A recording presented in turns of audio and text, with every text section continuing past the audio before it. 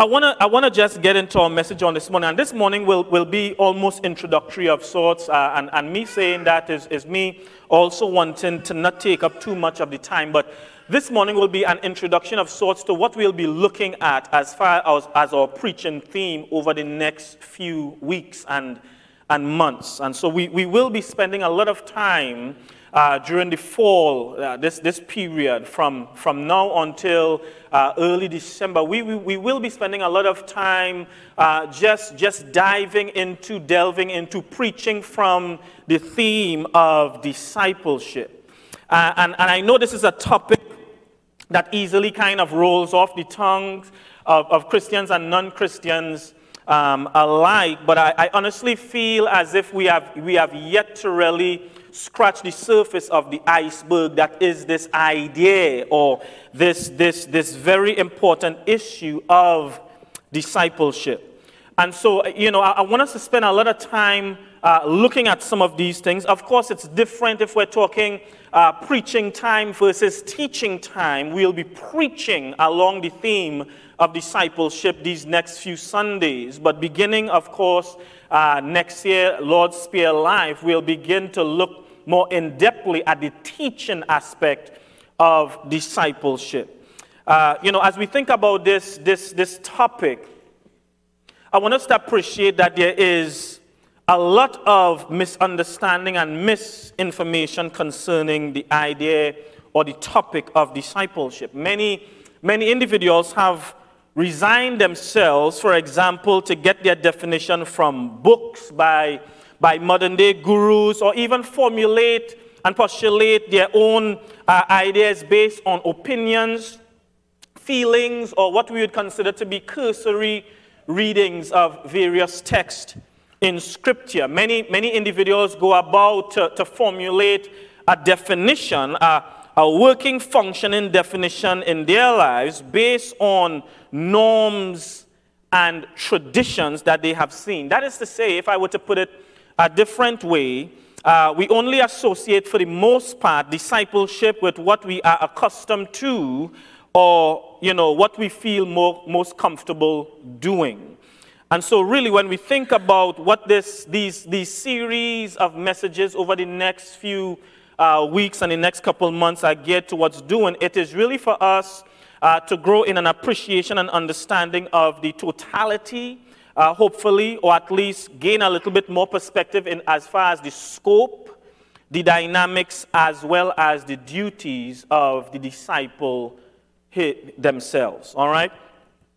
And so I want us to be mindful of that. So we will be looking at discipleship. That's the main theme. That's the main thrust. That's the main idea that we'll be preaching through for all of fall pretty much. So keep that in mind as we think through what will be happening over these next few weeks.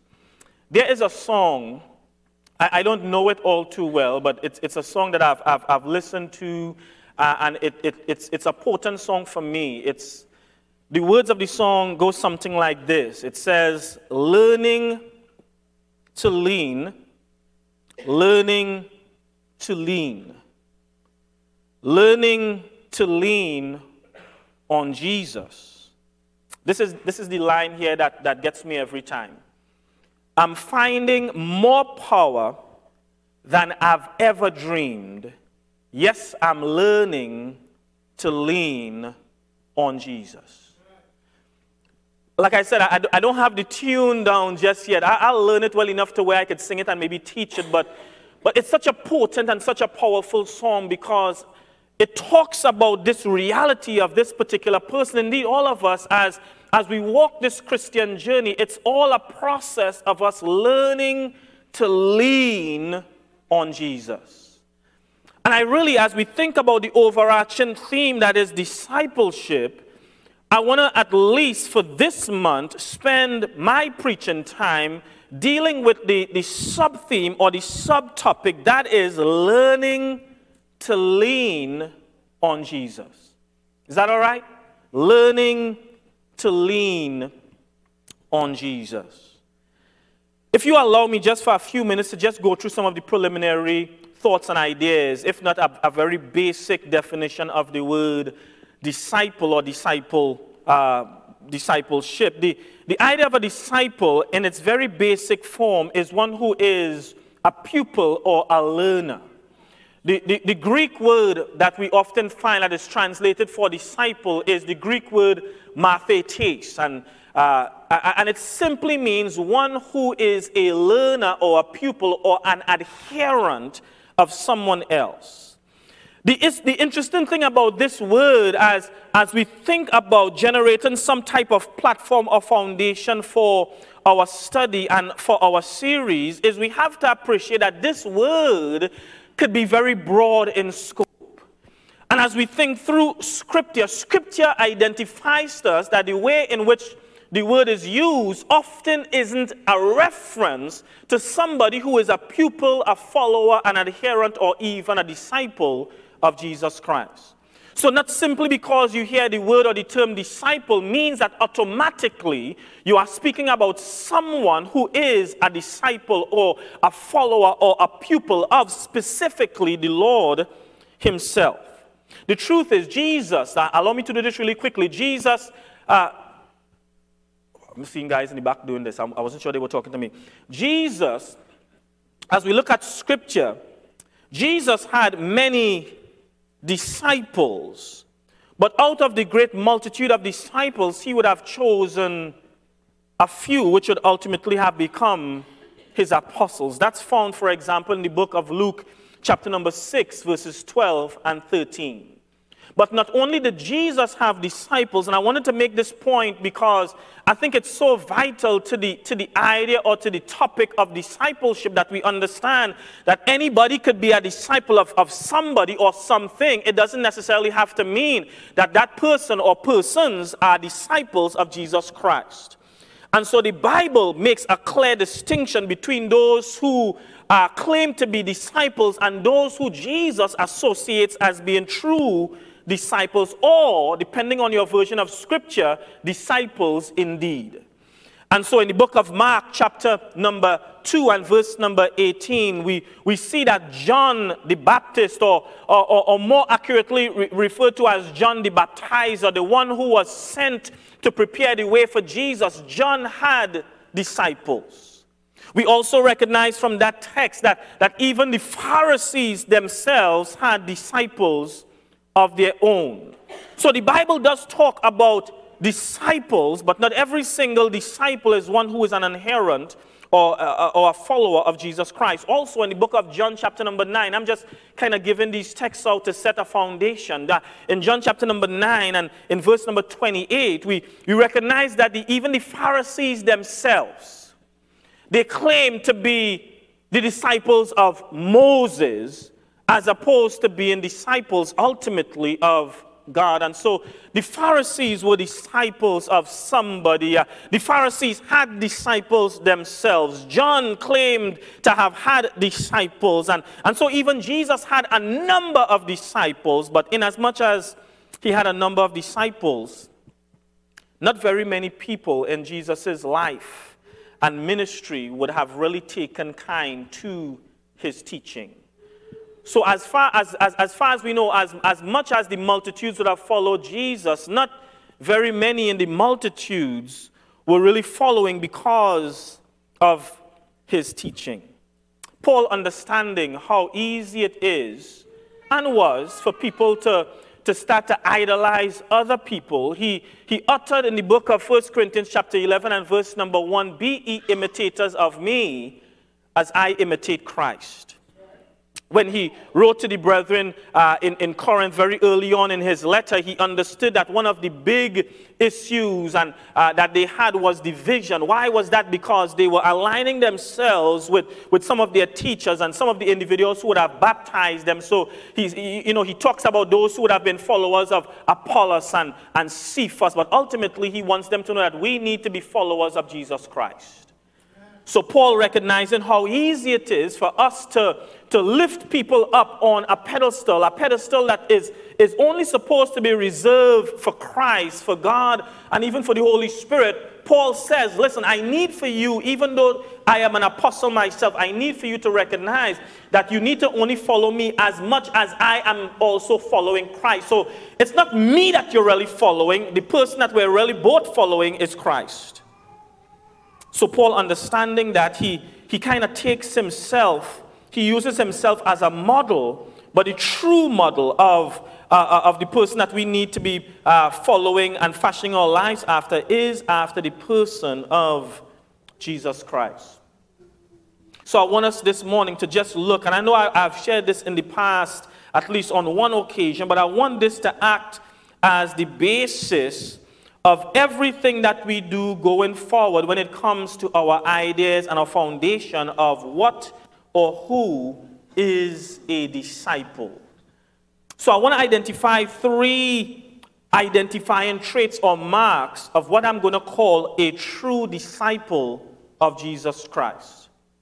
3 identifying marks of a true disciple of Jesus Christ. My hope and trust is as we go through and we kind of navigate our way through these several texts and through this topic of discipleship, that we could gain a deeper appreciation for what a disciple is, and we could also take stock of our lives and strive to develop a stronger relationship as disciples of Jesus Christ. So 3 identifying marks or traits of a true disciple. And I want to bring us into the Gospel of John for this. And we'll end where our scripture reading was taken from this morning in the book of John chapter 15, verses 1 through 8. We'll end there, of course. And what a wonderful reading that was by Ryan. When I asked him to do the scripture reading, he was quick to say, I'll do it. But in the same vein of saying, I'm willing to do it, he was quick to also mention, I've never really stood before a crowd before.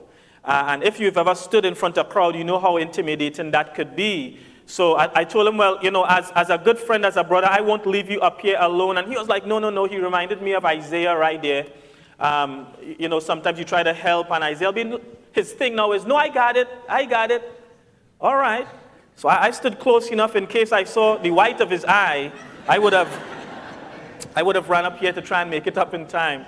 But I'm so grateful for Ryan and just all the brothers who continue week in, week out to volunteer their time and, to be here and to serve in so many various capacities. If you don't mind, join me in the book of John, chapter number 8. And as you make your way into chapter number 8, come down to verse number 31. I just want to give these 3 identifying marks of what even Christ himself would have ultimately uttered as being the marks of a true disciple. The marks of a true disciple. In John chapter 8, verse 31 and 32, here is number 1. Jesus himself would utter the words after he would be speaking to those Jews who would have believed on him. He said, if you abide in my word, you are my disciple indeed. And you shall know the truth, and the truth shall set you free.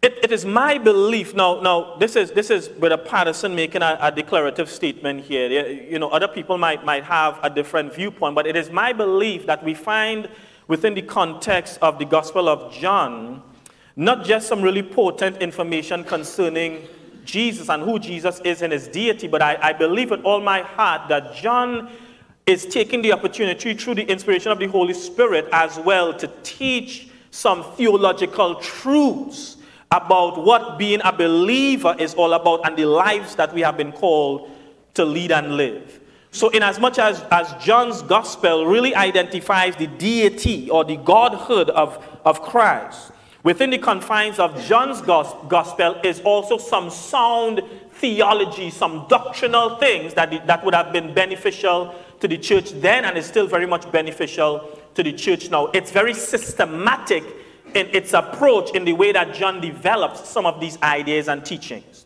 So if we think about John doing this in a very systematic way, I'm going to be doing more teaching this morning than my normal, just kind of going off the top, right?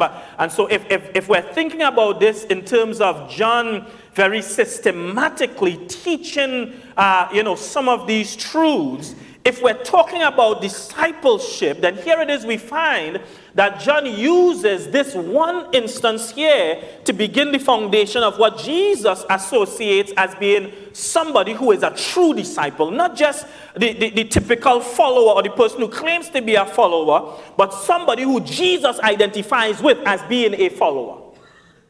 That's significant. Because even Jesus himself, according to Matthew's account, would say, not everyone who says unto me, Lord, Lord, shall do what? Enter into the kingdom of heaven. A lot of people could say Jesus on their lips, but it doesn't have to mean that there is a transformation in their hearts. So it's one thing to know about Jesus. It's one thing to mention the name of Jesus. It's another thing entirely to really give yourself in full submission to Jesus Christ. So I do believe that what John is doing in his text is he is also developing a very systematic approach to the idea of discipleship. And the very first thing John mentions that Jesus points out is that if you are to be a disciple indeed, a true disciple, you have to be someone who continues in my word. A disciple cannot claim to be a disciple if he or she is not an adherent to the word of God. A disciple cannot claim to be a true disciple if he or she doesn't see the word of truth to be the foundation on which we all stand. A disciple can't claim to be a true disciple if we have no knowledge of the very same thing that is supposed to free us, and free us according to Jesus indeed. And so the word of truth is necessary to the foundation of every single person who claims to be a disciple of Jesus Christ. If I have to put it the next way, we have to be people of the book. If Christians don't know what the word of God says, then could we really claim to be true disciples of Jesus Christ? And I'm saying that because I realize more and more as I've lived kind of long enough. You guys probably know, if you didn't know, I'm 38 years of age, and that puts me in a good position to have lived through some times where we claim to be walking Bibles in the church. And what that meant when we claimed to be walking Bibles is that we knew what the book, the chapters, and the verses were. We could point somebody exactly to where they needed to be. But saying that was me also recognizing that many a times just knowing book, chapter, and verse doesn't necessarily mean, and didn't even mean back then, that they had a true heart of discipleship. It's one thing to know truth and beat people with it. It's the next thing to know truth and understand that grace is applied where truth is given. And so for the church and our fellowship, and this is going to be some rough stuff. I'm going to talk about our fellowship for a little while. In our fellowship, in years gone by, we were known for some really dogmatic approaches in the way that we approach Scripture. And so we were quick to quote verses and to tell you what the Scripture says. What the Scripture says, well, yes, I know the Scripture says that one shouldn't bow down to false images. Yes, I know the Scripture says that a man needs to be married to a woman. Yes, I know the Scripture says that there is only but one God. Yes, I know the Scripture says that adultery is wrong. I know what the Scripture says, but there is also a heart that goes along with Scripture. All right? And so on one hand, I've lived long enough to see and to be a part of the period where the church was very dogmatic in its approach. But now I'm living in a period, I'm kind of going through the pendulum swing. Now I'm living in a period where it's almost like there's little to no regard whatsoever for the word of Scripture. So it's no longer about, well, the Scripture is important. It's more about, well, this is how I feel it could be. It's more based on opinions and views and modern day, as I said in my introduction, modern day guruism. And so we've gone from having such a strict view of Scripture, dare I say even Pharisaical, to now we've kind of gravitated for the most part to the other side of the spectrum where it's a free-for-all. There's no standard, there's no Scripture. The word is not really relevant. It all depends on your relationship with you and your God. And so I've lived long enough to see us go from one extreme to now where the church is having to navigate the other extreme. And I'm saying to us, we need to find ourselves in a position where we're in that moderate place, where we're conservative where we need to be, because there are some things that Scripture is pretty clear on that we don't need to play with. Jesus is still the way, the truth, and the life. We don't need to play with that. Sin is still the thing that separates us between us and God. We don't need to play with that. Baptism is still the way if you don't believe it. We'll talk about this later on in weeks to come. Baptism is still very much the way in which a person goes from a place of being spiritually dead to now having life in Jesus Christ. We don't need to play with that. There are some things that the church needs to stay super ultra conservative on, but there is room in our conservatism for liberality. So in the church realm, in the religious realm, it's when we talk about religious conservatism, that needs to always be broached with grace and mercy. And when we talk about religious and church liberals, that needs to also be guided with grace and truth. Amen. So we ought to be people simply, if you get where I'm going with it, simply of the book. So Jesus said, if you continue in my word. The word if there is a conditional term. It simply means that you could choose to or if not, but the likelihood of the blessing is connected with your ability to stay with what I have given. So if you continue in my word, then are you my disciples indeed, and you shall know the truth, and the truth shall set you free. Dare I say, church, that truth is contained in the word, and when you put these together in your mind, it presents a situation and a scenario that frees us from the expectations and dogmas and traditions of mankind. I know this is true because the scribes and the Pharisees, they spent a lot of time in traditions, teaching traditions as if it were truth. I know it's true because in the church, at times, we find ourselves teaching traditions, and we uplift traditions as if the very tradition is the truth of God. So we need to be people, that's all I'm saying. We need to be people of the book. You need to love the word of God. You need to love Scripture. Blessed is the man who walketh not in the counsel of the ungodly, nor standeth in the way of the sinner, nor sitteth in the seat of the scornful, but his delight is the law of the Lord. We need to have a delight that loves the law and the word of Almighty God. That's a good place for you to say amen. We need to love the word and continue therein.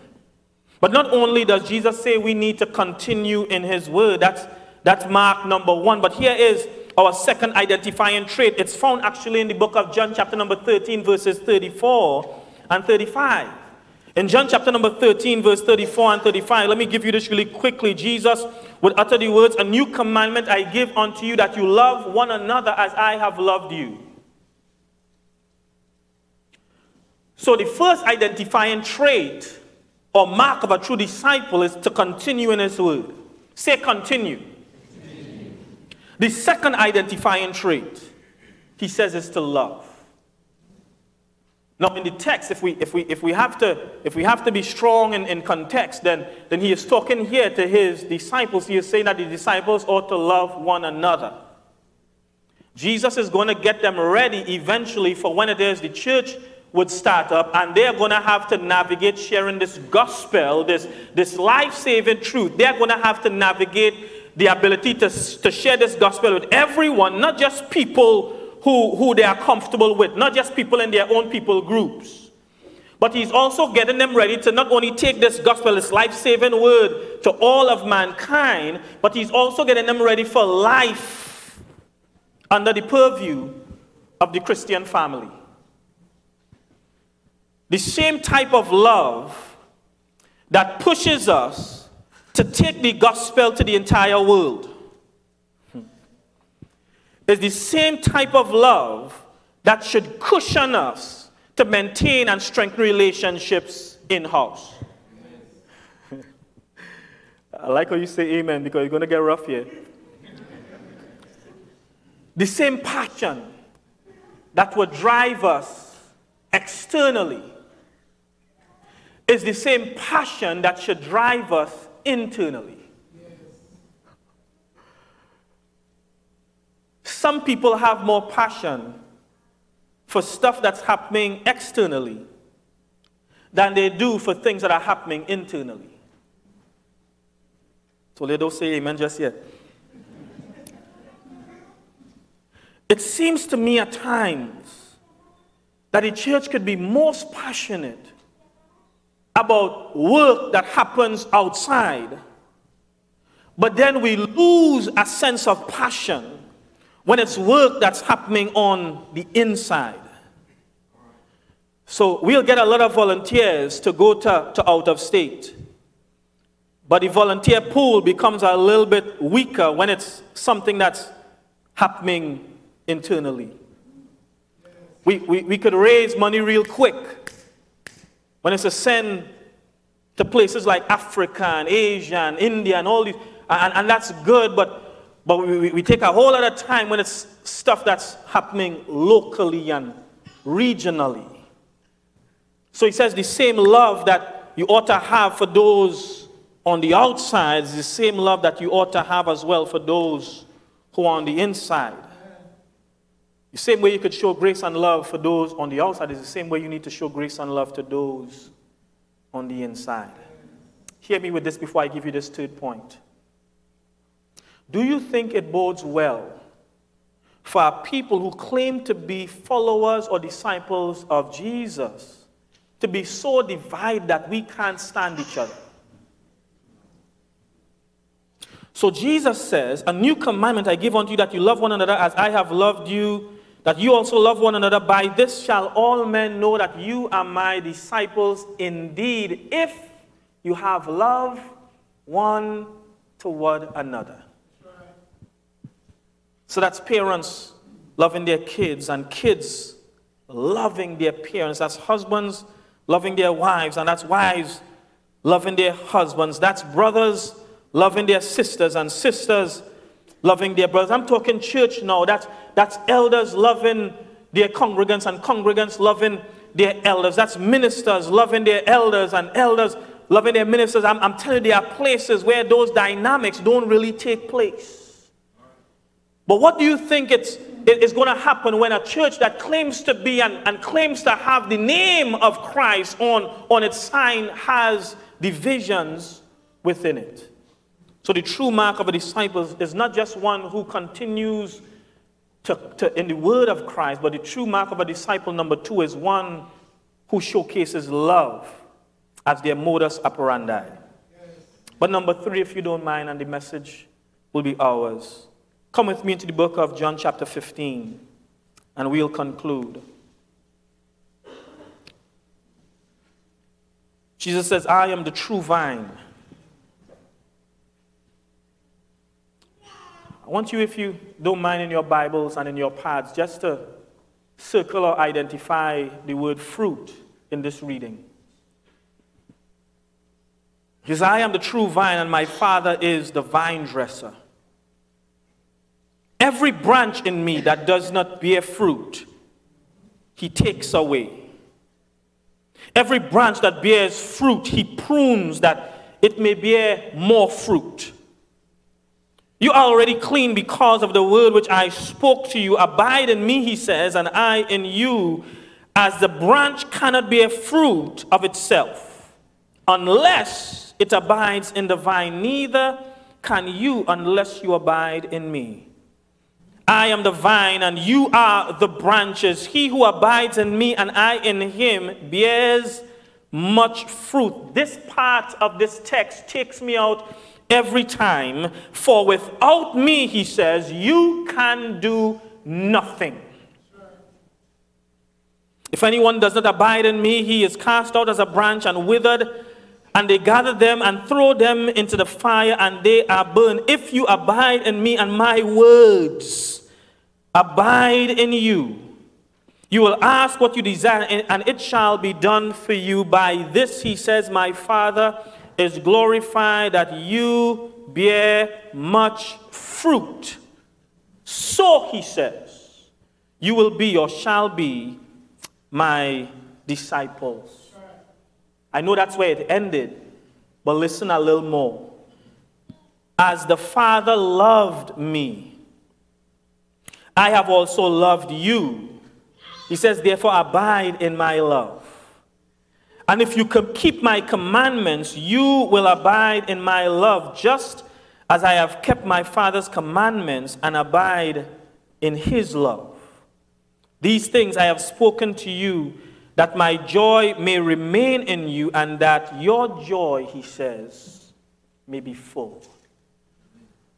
So I want to suggest to us as a foundation, a platform for our discipleship series, I want to suggest to us that these three identifying traits offer us a good foundation and platform on which to stand when we think about the idea of discipleship. Number one, for those who are taking notes, Jesus utters to us that we need to continue in his word. Number two, he says we need to love one another as he loved us.